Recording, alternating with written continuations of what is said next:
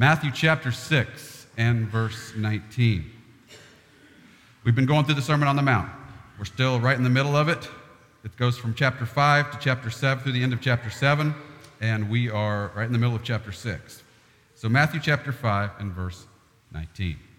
Do not store up for yourselves treasures on earth, where moth and rust destroy, and where thieves break in and steal. But store up for yourselves treasures in heaven. And the way Jesus was speaking here is a way that Jews spoke where heaven was used in place of God. So he's talking about store up for yourselves treasures with God. Store up for yourselves treasures in heaven, where moth and rust do not destroy, and where thieves do not break in and steal. For where your treasure is, whether it's on earth or it's in heaven with God, there your heart will be also. I'm going to make 3 points this morning, and what I'm going to do is the points are going to repeat over and over again because these same themes keep coming up in the text. So you'll hear some of these points repeatedly, but I have 3. And the first one is that God cares about your heart. We've seen this in the Sermon on the Mount, that Jesus keeps pushing us back to examine our hearts and to think about our hearts, and that to respond to Jesus' teaching or the apostles' teaching with just an external sort of, oh, this is what we do, we're supposed to do this and not do this, misses the point that Jesus here in the Sermon on the Mount is driving at. And it's that God cares about the heart. He's not simply saying something you should stop doing and something you should do. And there at the end, in verse 21, he mentions the heart. He even brings that out and says, there your heart will be also. God cares about your heart. And that's what we need to think about this morning, is not come up with a list of rules of how do we handle money this way, that way, or the other way, but instead, what does Jesus care about our hearts, and what are our hearts supposed to be? Where are our hearts supposed to be? And the contrast Jesus is making here is he's saying all the money and the stuff that you can buy with that money, the money that you acquire and the stuff that you acquire with that money that you possess in this world, it's all going to be lost. He mentions 3 ways it can be lost when he mentions moth, rust, and thieves, stealing.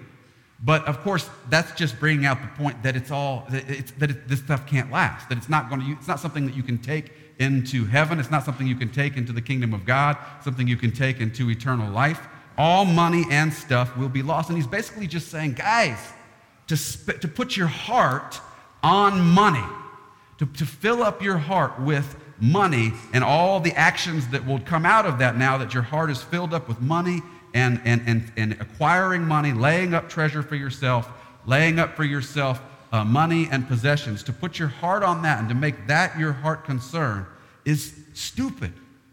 It's folly. It's a foolish way to live. It's a dumb way to live because this stuff isn't going to last. You need to invest yourself in something that is eternal. He said, put your treasures in heaven. Lay up for yourselves treasures in heaven. In other words, lay up for yourselves treasures with God. Think about God and that future life when Christ is coming back, and think about the kingdom of God and that future that it's going to be, and think about that, because God gives blessing that will not be lost. So where your heart should be on is the blessing, the eternal blessings that God gives, that's what you want. Those are the things that you seek. Remember, he used the word rewards earlier in the sermon. And it's not about meriting. This is still all salvation by grace. There's nothing we've ever merited. Everything comes to us by grace. Everything we have, even the bread that we have, comes to us by grace. It's all gracious. And of course, salvation and all the work of God, all the blessings of God are by grace. But he's still saying that's what your heart should be on, that God gives blessings that will not be lost, and that's what you should want. What is in your heart? Is your heart dominated by thoughts and desires for and plans for the acquisition of money, possessions, success, driving forward in life and acquiring more and getting more set aside for yourself? Or is your heart driven by the desire to serve God? to do what pleases God, what God would have you to do? Is that where your heart is? Which of these two things controls your life? Which of these two things dominates the thoughts and desires of what's inside of you? Which one is it? Is it about money and possessions and acquisition and all of that and increasing all of that? Is that where your heart's set on? Or is it set on, no, what I wake up in the morning and what my heart is set on is upon serving God. How can I serve God today? How can I do what? It's not that you don't have a job. It's not that you don't make a paycheck and all that, but it's where is your, and that's why we're not talking about just it's you do this and don't do this. It's about what is within you. What is driving your life? Is your life driven by, what I care about is the coming kingdom of God? Remember what the Lord's Prayer told us to care about? Pray for the coming kingdom of God. That's what my heart is set on. And what I care about today is serving God and doing what God would have me to do in the present. Money. So what is in your heart? Money and stuff or serving God? Read on with me. Verse 22. This particular passage may be confusing to you. Let me give you one thought before you begin to read it. It connects with everything we're reading. It's not, sometimes people say, what is this? This is a totally different topic. No, it's the same topic. And this is the secret that's missed often because it's not part of our culture. In their culture, in the ancient times, to say that someone had an evil eye, it was a common expression. Someone has an evil eye. What it means to say someone has an evil eye is to mean that they are greedy. We may have different connotations with what evil eye means, or we think in a different way.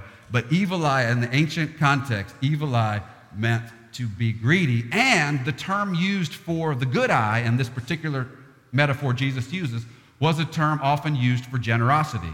So the contrast being drawn here is a contrast between generosity and now most of our translations will you may have a translation that actually says greedy and generous, but most translations try to keep it more generic and just say good and bad. But it misses what these words meant to the people at that time. An evil eye meant, and it's in other places in the scripture as well. The evil eye meant the greedy eye.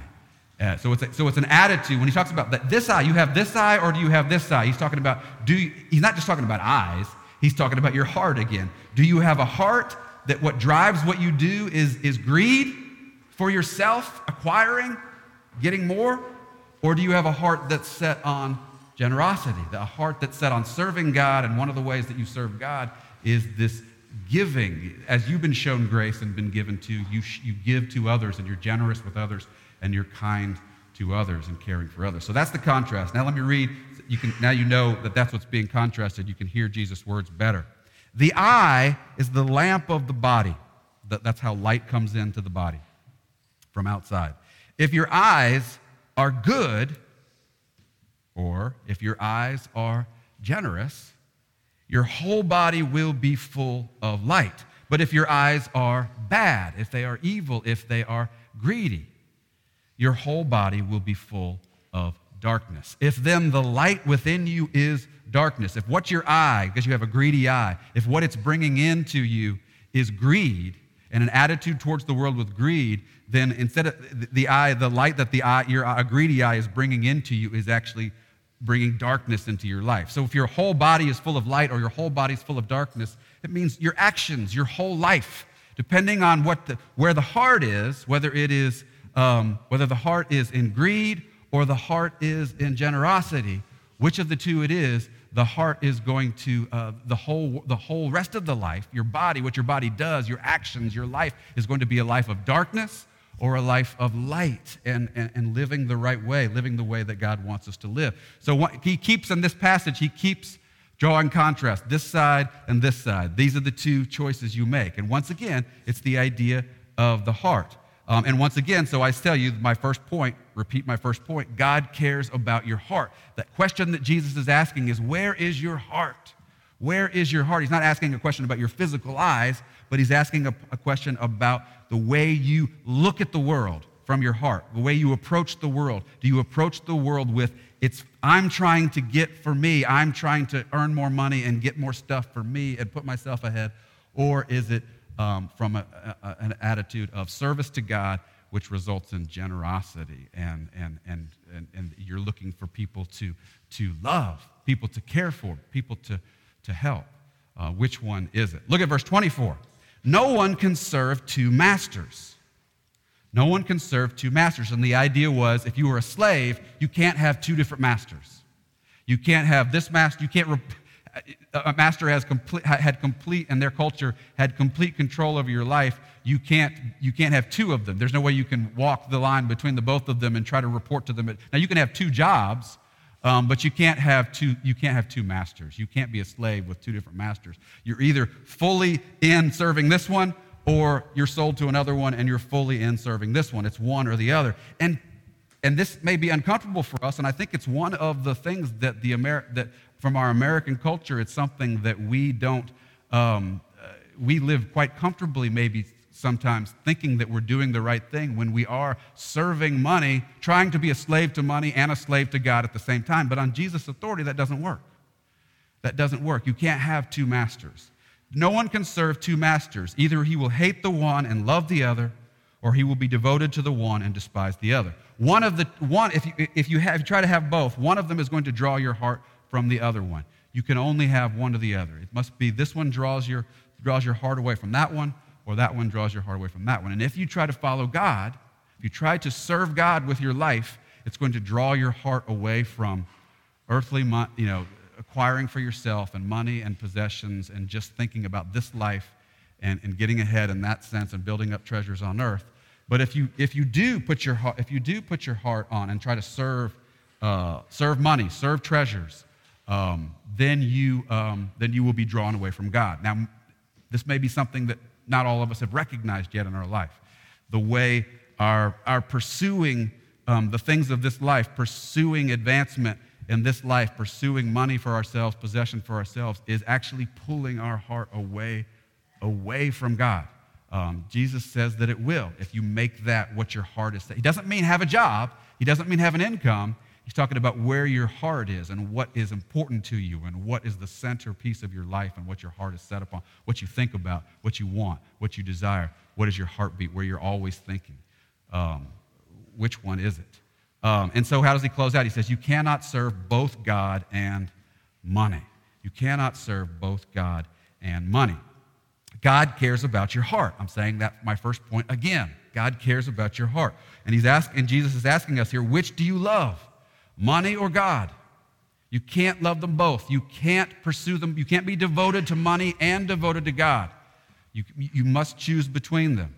Now, it's interesting, chapter 6, to my thinking, and as I think about the rest of the Gospels and what they teach in other places, chapter 6 to me looks like a big bashing on the Pharisees and as contrast to the disciples. Here's why. The first half of chapter 6 is about people who love honor. And we're actually told in the Gospels, the Pharisees love honor. They love to be honored. That's not what we're talking about today. That's what we talked about a few weeks ago. That's the first half of chapter 6, up to where we left off. The second half of chapter 6 is about loving money. And so it's these two different idols. And it actually says in the Gospels, in the Gospel of Luke, I'll read it for you, actually. I wrote it down so I could read it to you. Luke 16:14. The Pharisees, and you should know, this is the comment that Luke makes right after Jesus gives this same teaching that we're reading in Matthew. When he gives that teaching in the Gospel of Luke, this is what it says next. And this always blows me away whenever I read this. The Pharisees who loved money. Just says it baldly. The Pharisees who loved money. The Pharisees, these were the great religious leaders of the nation, and they loved money. And this is one of Jesus' big problems with them. One of his first big problems with them in the first half of chapter 6 is they loved honor. They loved to be thought well of. They loved to be revered. They loved to be lifted up and praised by people. The second thing that they really loved is money. The Pharisees, listen to how the Pharisees respond to Jesus. Because they loved money, when Jesus lays down his teaching on money, this is how the Pharisees responded. The Pharisees who loved money heard all of this teaching of Jesus, and they were sneering at him. Sneering at him. They were like, this is garbage. This is trash. We know what's important, and money is important, and we live for money, and we seek money, and that's a good way to live, and this is stupid. This is not Bible. This is not good teaching. But Jesus had just taught what we're seeing here about how you should live. You can't serve God and money. Which do you which do you love? In your heart. God cares about your heart. Another verse on this that you've probably heard before, you may have heard it misquoted, so make sure you hear exactly what it says. It doesn't say, you may have heard it said this way, money's the root of all evil, right? That's not what the verse actually says. This is what it says. It says, 1 Timothy 6:10, Paul, the Apostle Paul writing, for the love of money. The love of money. When your heart is in love with money, when your heart is dominated and desiring money and seeking money, and that's what you are set on, that's where your heart is. It's not just money, it's all that comes with money, the possessions that come with money. When your heart is set on these things, for the love of money is a root of all kinds of evil. Not every sin comes out of the love of money. Not every evil in the world comes out.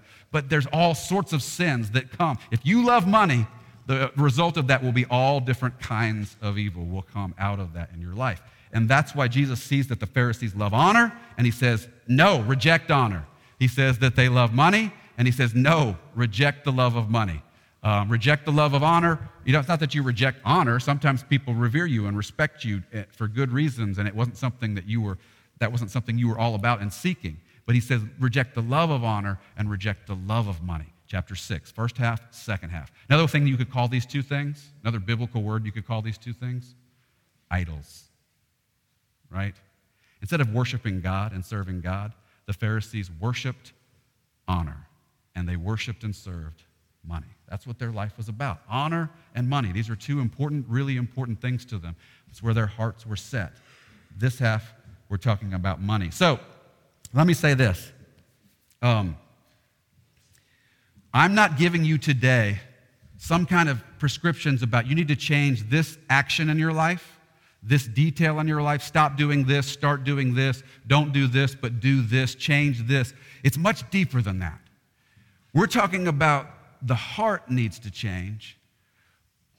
Your heart itself needs to change in your attitude towards money and possessions. For some of us may already be there, but for some of us who are struggling with this, our heart needs to change. But I want to tell you something really, really, I hope this will be a blessing to you.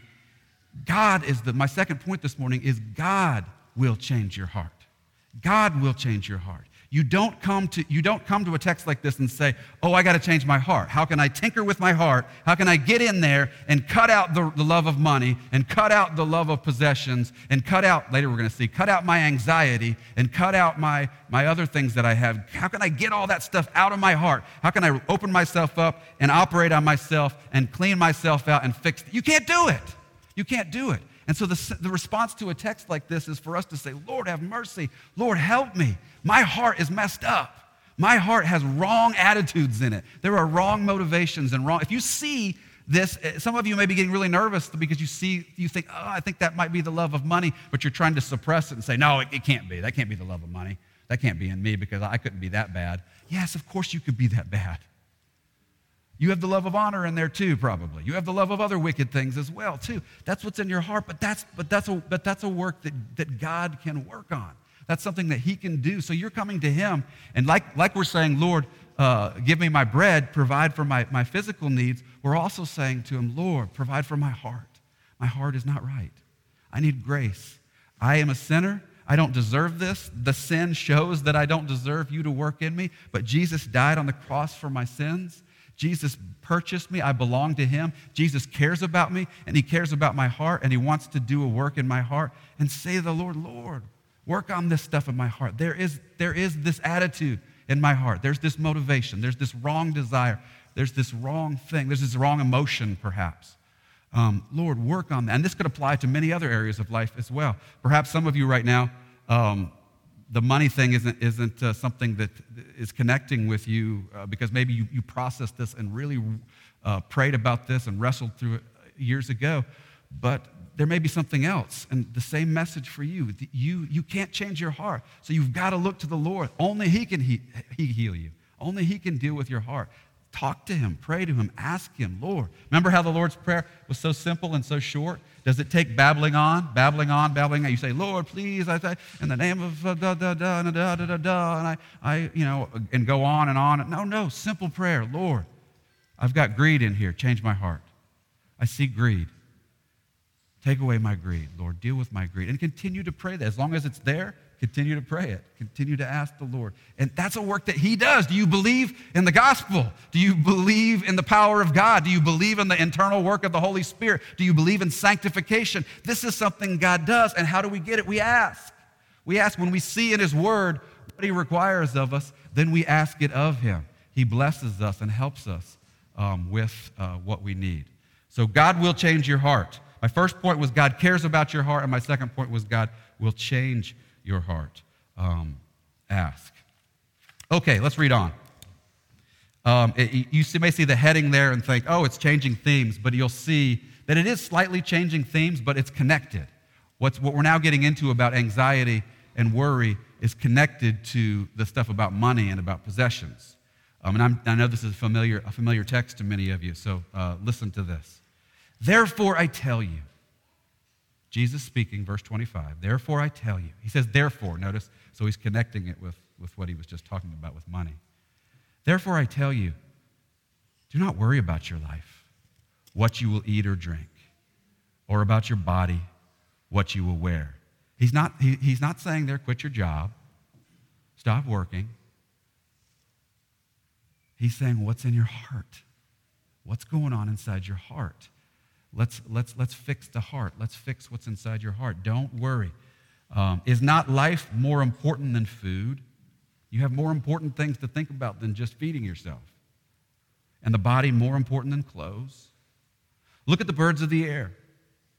They do not sow or reap or store away in barns. And yet your heavenly Father feeds them. And are you not much more valuable than the birds? Who of you, by worrying, by this feeling in your heart of worry and anxiety, and who of you, by just worrying, can add a single hour to his life? There's nothing you can do to really protect yourself and change. There's practical things we do, but it's all in God's hands in the end. And so we're putting this back in God's hands and recognizing God is the source of it all. My third and last point today, although we got a few more verses to look at and pull out the same points again, but my third and last point today is that Jesus isn't saying to us, let me say this first. Jesus isn't saying to you, stop worrying. Don't be such a jerk. Stop worrying. He's saying to you, God will take care of you. God will take care of you. You may have hard things. Everyone's going to die. There will be hard things that come. He's going to talk about trouble in a minute, that everybody will have trouble. But he's saying to you and to me, God will take care of you. He is your Father. He's looking after you. He knows what you need. He understands what is going on in your life. He understands what's going on with you. He knows what is required. And he is watching over you, and he's like a good father caring for you, and he's going to help you.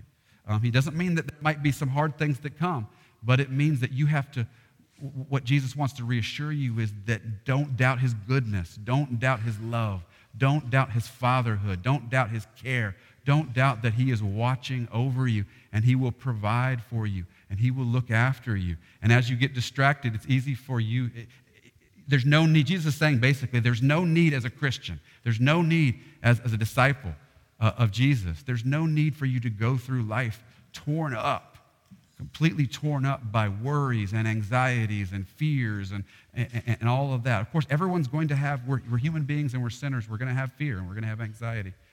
But he's saying, keep coming back to me and keep coming back to this truth, and it will release you. I will release you again and again from these fears and these anxieties. Probably many of you have experienced this, where you've been all caught up and terrified and anxious, and you just unburdened yourself to the Lord.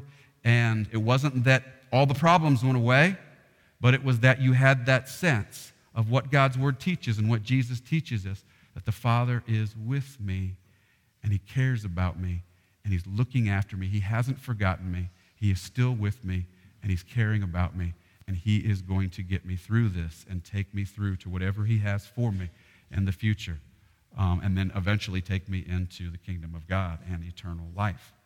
God will always take care of you. Now, there is a fascinating passage from Hebrews. I don't know if the study where they're studying Hebrews, if you've gotten to Hebrews 13 yet, but there's a fascinating 2 verses in Hebrews chapter 13 that connect right with this. So let me read that for you right now, and you can see the connection. It brings up the very same themes, but taught in a sort of different way by the author of Hebrews. He says this: keep your lives free from what? What do you think it's going to be?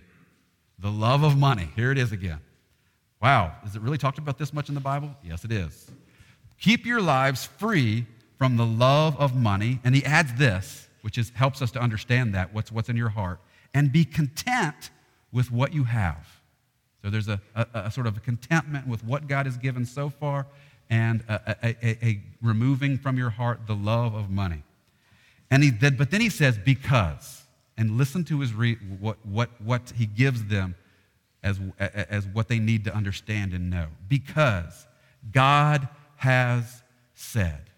Okay, get rid of the love of money, free your lives from love of money, and be content with what you have. Because, why should you do that? How can you do that? Because God has said, never will I leave you, never will I forsake you.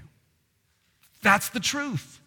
That's the truth that we have to come back to again and again. Never will I leave you. Never will I forsake you. You are my child. I've got you. I know who you are. I know what's happening in your life. I am caring for you. All my wisdom, all my power, all my plan and design for the entire universe, you are locked into it. And I am watching you, and I know you, and I'm going to take care of you, and I'm going to be with you every step of the way. Never will I leave you. Never will I forsake you. God will always, third point, God will always care for you. But he says a little bit more. Author of Hebrews says one other thing. He said, so, because God has said this, so we, Christians, can say with confidence, and by the way, confidence, trust and confidence is the opposite of worry, right? The opposite of this kind of worry that consumes us and this anxiety that consumes us. The opposite of worry and anxiety is this confidence and trust. He says, okay, so if you've got that word of God down, if you have received the word of God, Sunday school people, if you have received the dogma here, if you have received this truth from God's word, that this is what is facts, this is what God has said, and this is what God is going to do, and this is what he has promised. So we, the church, can say with confidence, the Lord is my helper. I will not be afraid. This is so simple and so profound. If this can become our heartbeat, that this is really what is in our heart, the words of God. I know that God has said to me, even me, never will I leave you, never will I forsake you. And that we can say with confidence, the Lord is my helper. I will not be afraid. The Lord is my helper. I will not be afraid. Jesus, the Son of God, is telling his disciples, and that's you and me, includes you and me, it includes his church, all of us in every age. He's telling us God will always care for you. He will provide for you. He will watch over you. Let me read a little bit further here, and then take us to the end of this section. And why do you worry about clothes? See how the lilies of the field grow. They do not labor or spin. Yet I tell you that not even Solomon, verse 29, in all his splendor was dressed like one of these. If that is how God clothes the grass of the field, which is here today, and tomorrow is thrown into the fire, will he not much more clothe you, O you of little faith? And there again, there's that idea. The little faith comment there is the idea that it matters what's in your heart. Little faith doesn't mean you don't believe in God. It means that you're struggling to trust God. You're struggling to trust God as you face difficulties and as you face problems in life, as things that come at you that cause you to worry and fill you with anxiety, that the little faith means that you still believe there's a God, you still believe that his word is true, but you struggle to trust him. You struggle to be confident in his devotion to you and confident that he is with you and he is your helper and he is caring for you like a father. What is the desire? the desire of your heart? What is going on in your heart? Let me read on. So do not worry, he says it again. So do not worry, saying, what shall we eat, or what shall we drink, or what shall we wear? For the pagans, unbelievers, run after all these things. And he's not saying, oh, pagans work for a living and we don't. That's not what he's saying. He's saying pagans, this is what their hearts are stirred up with. They are worried. This is why they babble those long prayers, because they think God is not listening. He doesn't care. He's not with me. I got to get his attention. I got to go, hey, that sounds more like an auctioneer than a pagan. But anyway, he's got to babble this long prayer with all these magic words. God, somehow I got to get your attention. And remember the prophets, the prophets of Baal who even cut themselves. Maybe God will look if I cut myself open and pour the blood down. Maybe God's looking then. Maybe he'll pay attention. Maybe he'll listen if I say enough. He says, no, God loves you. Just speak to him simply and clearly. God will always take care of you. For the pagans run after all these things. What? Eating, drinking, what to wear. And your heavenly Father knows that you need them. What does that mean? He knows and doesn't care? Of course, it means he knows, and he's your Father. He cares. He's not ignorant. He knows about what's going on in your life. He knows what you need, and he's going to provide in his wisdom. Maybe not everything that you thought needed to happen, but in his wisdom and in his plan and in his power, he is going to provide for you and stay with you and care for you. He is watching over you and caring for you. And so, how does the matter conclude? Verse 33 is sort of the high point of this whole chapter. He says, and you know it's probably familiar to you, but seek first his kingdom, God's kingdom, and his righteousness. And all these things will be given to you as well. Make your heart the priority of your heart. What is the central desire of your heart? Make it the kingdom and righteousness. What does that mean? Remember what the kingdom is. It's the kingdom. God is coming. The Lord Jesus is coming back. Your desire is for not the things you're piling up now and the treasures you have now. What your heart is set on is the coming kingdom of God, when he will return and he will establish salvation and all that comes with that when Jesus returns. But also, he also says, and his righteousness. This is just what he had them pray for in the Lord's Prayer, right? That righteousness means to do God's will on earth as it is done in heaven. To do God's will, to serve God. Put your heart on, make what's important to you. Set your heart on righteousness, what God wants, to serve God and his kingdom that is coming. And that's where your reward is. And that's where your real life is. And that's where all the joy is coming from. Set your heart on that. And so what is the desire of your heart? God cares about your heart. I repeat my first point again. God cares about your heart. He wants your heart to be a desire for the kingdom and a desire for righteousness. Seek first, make it first in your heart, his kingdom and his righteousness, and then live out of that heart. And all these things will be given to you as well. In other words, all these other things, whatever God knows you need, whatever God needs to take care of, he's going to take care of, and he's going to help you through that. And then it ends with verse 34. Therefore, do not worry about tomorrow. Why? Because there's nothing to worry about. Because God is sovereign. Because God is on the throne. And because God loves you and he's watching over you. And he is your helper.